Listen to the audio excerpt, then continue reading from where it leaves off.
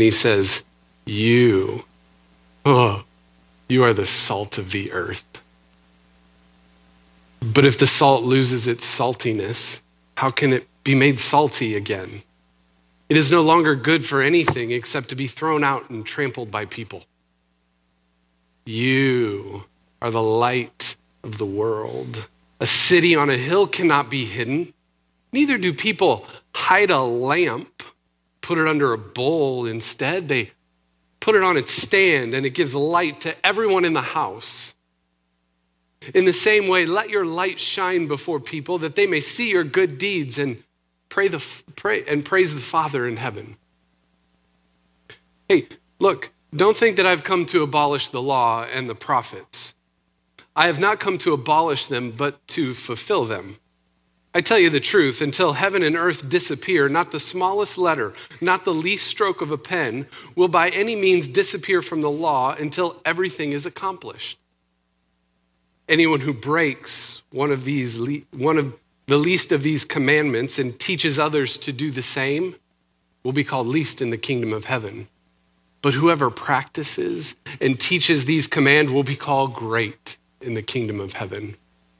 For I tell you that unless your righteousness surpasses that of the Pharisees and the teachers of the law, you will certainly not enter the kingdom of heaven. That's a bold thing to say. We'll go that far. So good. You are the salt of the earth. You are the light of the world, the salt of the earth, light of the world. So here's what we're going to do. We're going to spend the next few minutes sort of talking about those two images, salt and light. And then we're going to talk about the context again. We're going to remember who are the people Jesus is speaking to when he first called them salt of the earth and light of the world. Right? So what we have here are two universal and indispensable elements of life itself. Both of them powerful, both of them active, both of them fundamentally necessary to life itself. So let's first begin by talking about salt. How important is salt in our lives? We normally don't think about salt. Do you spend your days thinking about salt? When we think about salt, it's because we're sitting at the dinner table and we're like, let's need some salt. Or we get to a restaurant and we got some fries sitting in front of us and we taste one and we're like, it doesn't taste quite right. I got to put some salt on that. Are you with me? So we don't spend a whole lot of time thinking about salt, but salt is absolutely fundamental to life itself. Our bodies contain all kinds of salt. In fact, we need salt to live. It's in our blood. It's in our sweat. It's in our tears. Without salt, our hearts would not beat. Our blood would not pump or flow, and our muscles would not work properly. When your heart, when your brains, when your lungs, when your little tiny baby fingers and your little tiny baby toes were being formed in your mama's womb, guess what you were swimming in? A saline solution, salt solution. If you were in a car accident and the first responders got there and they noticed that, oh my goodness, this person is going to die if we don't get them to the hospital right away, what will they pump you full of? A saline solution, just to keep you alive in transport to the hospital. In Roman times, salt was so important that it was often used to pay people for their work. It was so important, it was like money. How would you like to take home a bag of salt after work? Here you go. A person who is not worth his or her salt, have you heard that before? Means they didn't earn anything for the work that they've done. Right? So they're not worthy to be paid. It was terrible. Listen to this. Every year, we Americans use some 85 million tons of salt in our food industry. 85 million tons of salt. It's a lot of salt. Have you ever noticed that when you put salt on something, it brings out the flavor and everything else in the food? That's why we love salt so much. It enhances the flavors in the food itself. And get this, this is crazy. Some scientists estimate that the oceans contain 50 quadrillion tons of salt. 50 quadrillion tons. Do you know how much that is? Let me tell you. It's 50 million billion tons of dissolved salt.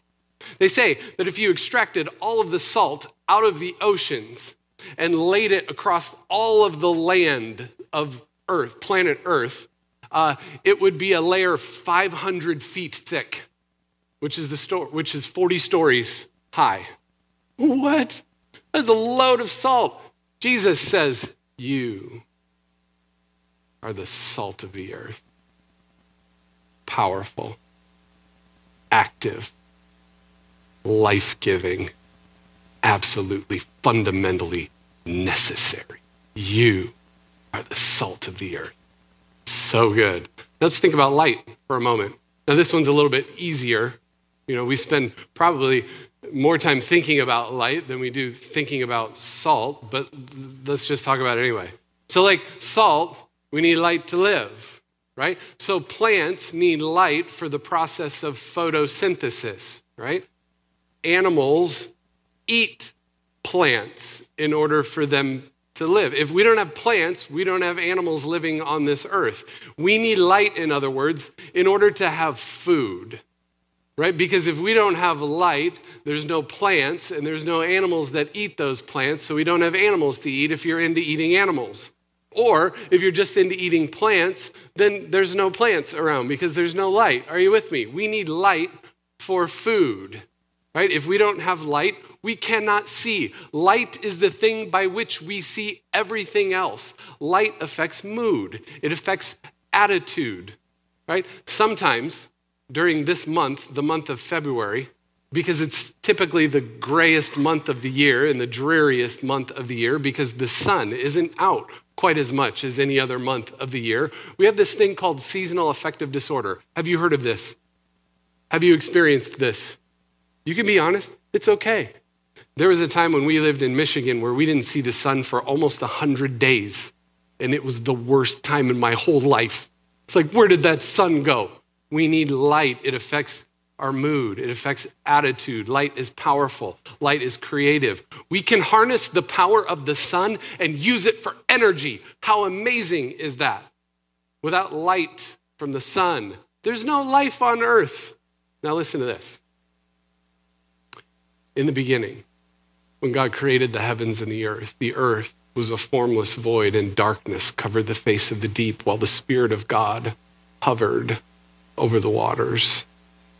And then God spoke. And what was the first thing that God said?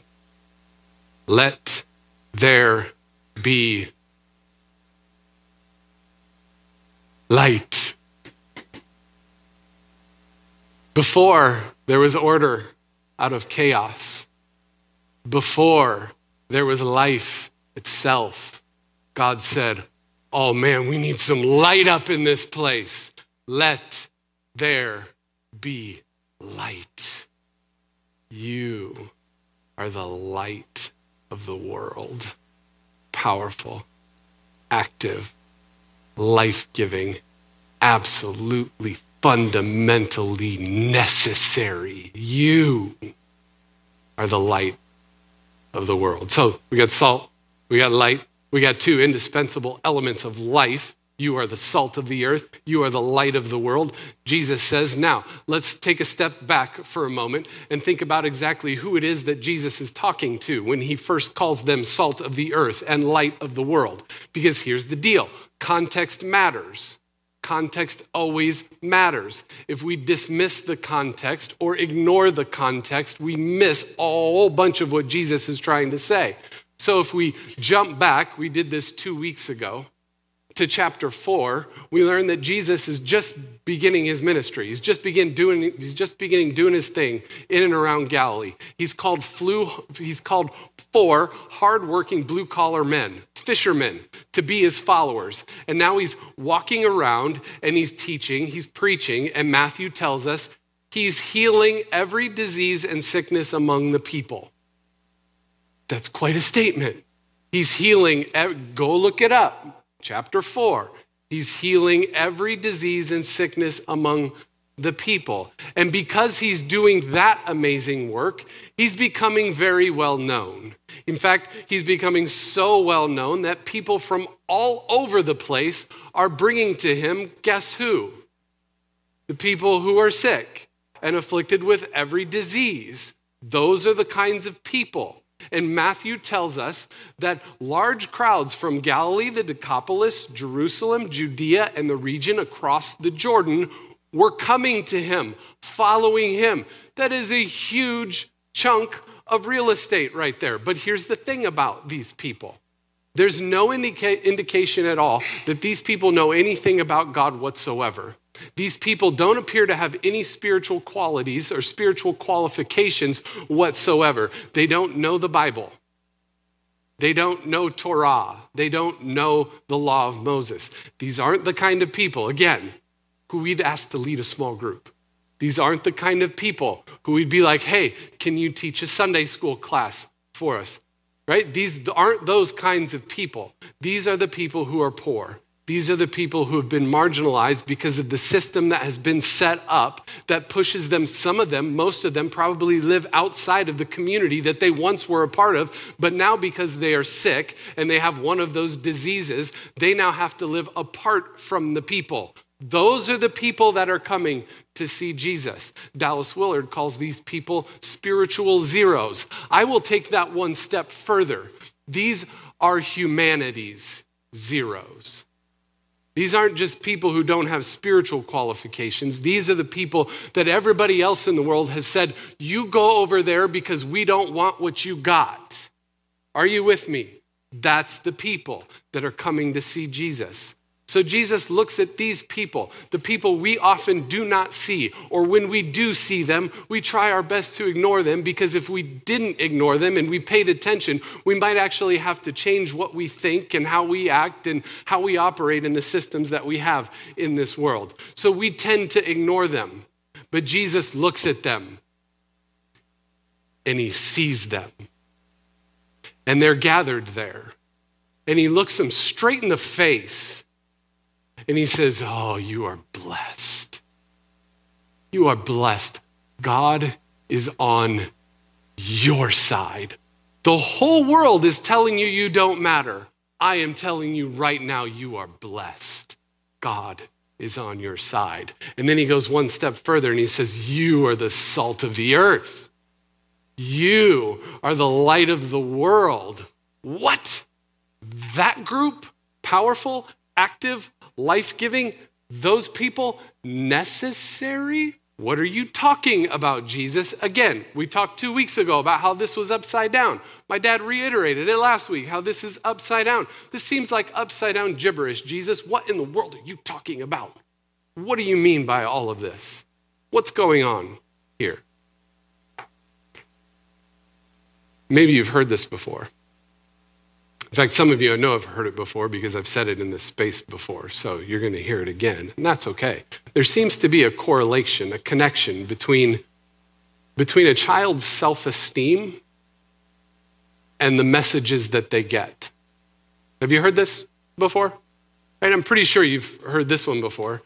For every one negative comment that an elementary age student hears about himself or herself, they need 10 more positive comments to restore their self-esteem to where it was before they heard the negative one. Are you with me? Have you heard this before? Have you experienced this before? You know how you could go out throughout your whole day, right? And you could have people complimenting you all the time. They're like, you're so awesome. Thank you for what you did. Oh my goodness, I recognize the hard work you do. And then one person says about you. And then you go to bed at night and you've had 20 things that people have said, you're awesome, thank you. And you've got that one thing. What's the one thing you think about? That's the one thing you think about, right? So even as an adult, we have this intuition that that's absolutely true. Like when we hear positive things, it's like, yes. When we hear negative things, it totally erases almost all of those positive things, right? So in other words, children become what they are named. And I submit to you that we probably become what we are named. If you call a child bad enough for long enough, you can probably expect that out of their behavior. Right? Call a child or any of us shameful, worthless, that we don't matter for long enough, we're probably going to live into that name. On the other hand, call any of us good, beloved, blessed, useful, worthy long enough, maybe we'll just live into that too. Maybe that's what Jesus is up to. He's looking at this crowd who's heard and experienced their whole life, at least the recent past, that they don't matter. He's like, you're blessed. You're more than blessed. You're salt of the earth. You're flipping light of the world. You are powerful, active, life-giving, necessary. He says it again, blessed. You are blessed. You are blessed. You are blessed. 9 times he says, you are salt. You are light. He looks at humanity's zeros, the people we'd rather not be around at work. You know who I'm talking about? Bring them to mind. He's talking about the customers. He looks at the people we'd rather not talk, the customers we'd rather not deal with, the clients we'd rather not take on, the annoying neighbor who lives next door, the other group of kids at school. You know the group I'm talking about. Jesus looks at the humanity's zeros and he says to them, you are salt of the earth.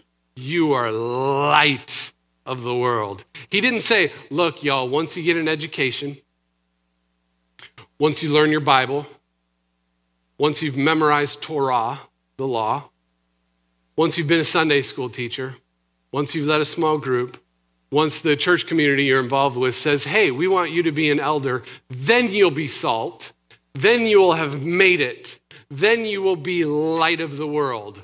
No, he said, you just are. You are salt of the earth. You are light of the world. You are powerful, active, life-giving, necessary. So here's the deal. In spite of what you've heard, in spite of what you may think about yourself, right now, you are salt of the earth. Right now, you are light of the world, powerful, active, life-giving, necessary. Wherever you are, at home or at work or at play or at school, you are salt. You are an agent of the kingdom of God. You're like salt hidden just underneath the surface. Not too much salt, because when you have too much salt, you're like, that's gross. But you're hidden just underneath the surface. And your life makes everything around you taste so much better. You have the ability to bring out the best in those who are around you. Wherever you are, at home, at work, at school, at play, you are light. You are the light of the world, an agent of the kingdom of God. And look, you don't have to be super bright, shining like a star. No, Jesus didn't be like, you're stars. He said, you be just a little lamp. And you don't put a bowl over a lamp. No, you're a lamp. And you give just enough light to the people around you so that they can see and experience the things of the kingdom of God, so that they can experience the presence of the divine in you and through you. You are salt. You are light. There's no qualifications to be salt. There's no qualifications to be light. You can't earn this. You can't achieve this. You can't work your way up to becoming salt and light. You just are. You are salt and you are light because Jesus said it. He said, you are the salt of the earth. You are the light of the world. He just named you salt. He named you light, powerful, active, life-giving, necessary. You can influence the world for the kingdom. That's you. Now, Jesus says you are salt and you are light. And then he goes on to say, because he's going to go on, and he's going to go on through this whole sermon, and it's going to be amazing. And he's going to say, you have heard it said in the law, but guess what? I say unto you. So he's preparing them for what he's about to do. He says, don't hear what I'm not saying. He says, don't misunderstand me. I haven't come here to abolish the Old Testament. I have not come to abolish the law and the prophets. I have come to fulfill them. And we take a step back and we're like, what do you mean by that, dude? What does that mean? In the Bible, Here's what I think it means. I'm not the only one. There's this internal dialogue happening in the Bible, right? You can find it yourselves. It's not hard to find. You can find it between Jesus and the Pharisees. That might be a good place to look, but it's all throughout the Old Testament as well. But there's this internal dialogue going on. On the one hand, there are those who define religion as adhering to religious law, practicing ritual, like praying, fasting, sacrificing, right? All of the things that we tend to do in here together. All the things that we tend to do really well together. We do those things in here. That's religion, they say. It's the religion of the temple. And then there is, on the other side in the Bible, those who are defining religion on the basis of what kind of a difference does it make in how you live your actual life, in the way life is lived. So this is the religion of action and justice. This is a religion that does things like advocates for the poor, the weak, the vulnerable. If the other is the religion of the temple, this is the religion of the streets, homes, and workplaces. The priests represent one, the prophets represent the other. And so we sort of like this because there's like this dualistic thinking, and we're like, ooh, now we get to choose which one are we going to do, right? We see it all the time. So here's the deal. I'm going to read you some scripture from Isaiah. And this is the scripture that the church puts alongside of this story about Jesus and says, when you read this story about Jesus, read this from Isaiah. They go together. So we're going to do that right now. This is from the book of Isaiah, chapter 58, verses 6 through 8, if you're interested later. Why have you fasted and not seen it? Why have you fasted? Why have you engaged in temple religion, but you've missed it? Why have you fasted? Why have you engaged in all of this ritual and still not seen it? Why have you fasted and not seen it? Is this not the kind of fasting I have chosen? This is God speaking through Isaiah. Is this not the kind of fasting I have chosen? To loose the chains of injustice, to set the oppressed free, to share your food with the hungry and provide the poor wanderer with shelter? Is that not the kind of fasting I have chosen? Then, when you do those things, your light will break forth like the dawn. Oh, so good. That's what Jesus is getting at. He's saying if our faith is the real deal, like if our faith, our religion is the real deal, then it will absolutely manifest itself in the world, and the world will become better, kinder, fairer, safer for everyone. For everyone. When you do those things, when we do those things, loose chains of injustice, feed the hungry, shelter the homeless, your light will break forth like the dawn. So it's not either or. It's not either or. It's not temple or street. It's not ritual or justice. It's both and. And you know what that is? It's the genius of Jesus. It's not either or. Let's quit fighting about that. It's both and it's the genius of Jesus if we're only willing to listen and hear, right? So here's the deal. Jesus was accused almost his entire ministry. When he started doing his thing in and around Galilee, he was doing all sorts of things that actually broke laws, like went against what the Old Testament was saying. He did it all the time. So he was accused of undermining the law of his day, temple religion. His consistent critics were who? Anyone know? The Pharisees, who, like us, practiced temple religion really, really well. They were totally and admirably devoted to the laws and rituals of their religion. Really good stuff. They were moral people, but that's where it ended for them. So Jesus, on the other hand, insisted that when he welcomed the unclean to his table, which he did all the time, which is prohibited back in the Old Testament, if you go read it. It's prohibited, breaking the law. When he welcomed the unclean to his table, when he spoke to a sinful woman, again, another thing that's prohibited by the law. He was not undermining the law. He was fulfilling it. He was practicing its true intent, which is always moving us toward love. In other words, what we do in here gives us our saltiness. It gives us our light. Makes us salty and bright. It makes us agents of the kingdom. Right? Powerful, active, life-giving, and necessary. So what does salt and light look like out there in the world? What does it look like? We could probably tell some stories together. Here's one for you. When Jack McConnell retired from his medical practice, he went to Hilton Head, South Carolina, because he wanted to spend the rest of his days playing golf. Some of you are like, that's my dream. I'm like, I don't know if I could play golf every day of my life, right? Well, apparently he couldn't either. He got restless after a while. And part of the reason he got restless was because as a doctor, he found out that 1 in 3 people living in Hilton Head, South Carolina, didn't have access to medical care or medical insurance. The system had left a third of the people totally and completely behind, and people were suffering. So he decided to do something about it. He's like, no, I can't stand that. He also found out that Hilton Head, South Carolina happens to be a very popular place for doctors who've made a lot of money and nurses who've made the same go and retire. And he found there's a whole community of doctors and nurses in his community that are retired. So you know what he did?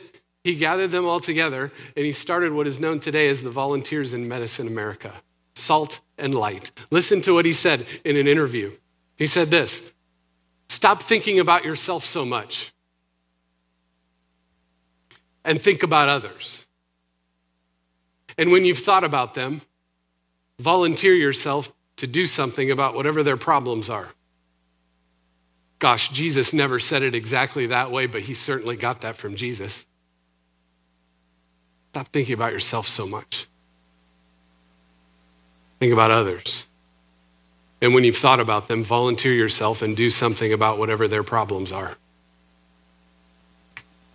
Salt, light. Because of Jack McConnell, there are now over 60 free medical clinics in 25 states connected to the Volunteers in Medicine Institute. All of them run by retired doctors and retired nurses. All of them exist to care for those who have dropped through the cracks. Salt and light. Friends, you're salty and bright. You're salty and bright. There's no qualifications to become salt and light. None whatsoever. You can't earn this. You can't achieve this. Again, you cannot work your way up some imaginary ladder to become salt and light. You just are. Don't take my word for it. Take Jesus' word for it because he's the one who said it first. You just are. You are salt.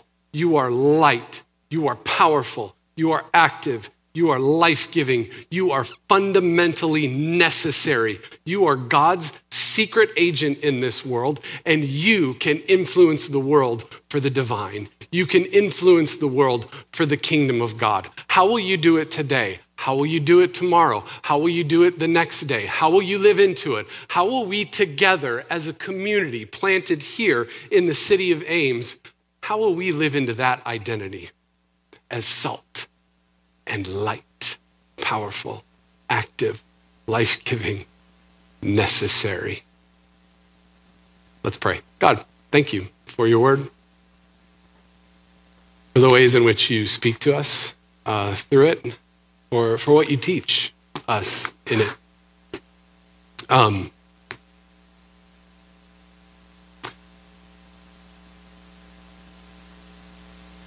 Thank you for your belief in us. And sometimes we don't think about that. We just think about our belief in you. But when we really think about it, you believe in us. You believe in us so much that you named us salt. You named us light, which are two indispensable elements of life that creates life itself, makes life possible. And through your Spirit living in us and working through us, we can live into that reality in the here and now. And so we humbly ask you, oh God, as individuals, that you'd help us to figure out how it is we're going to be salt and light in this world, how we're going to live into that identity. And God, for us as a community, as a church, we've been talking about this for a few months now. Give us the vision to see it. Help us to understand, oh, that's how we're salt. That's how we're light. Inspire us, oh God, to be your presence in this world so that we can point people in your direction, so that we can make life more possible and more enjoyable, so that we can help you in making the world better, fairer, more equitable, a place where everyone can flourish. God, we want you to know this morning that we love you in Jesus' name. Amen. Let's stand and sing.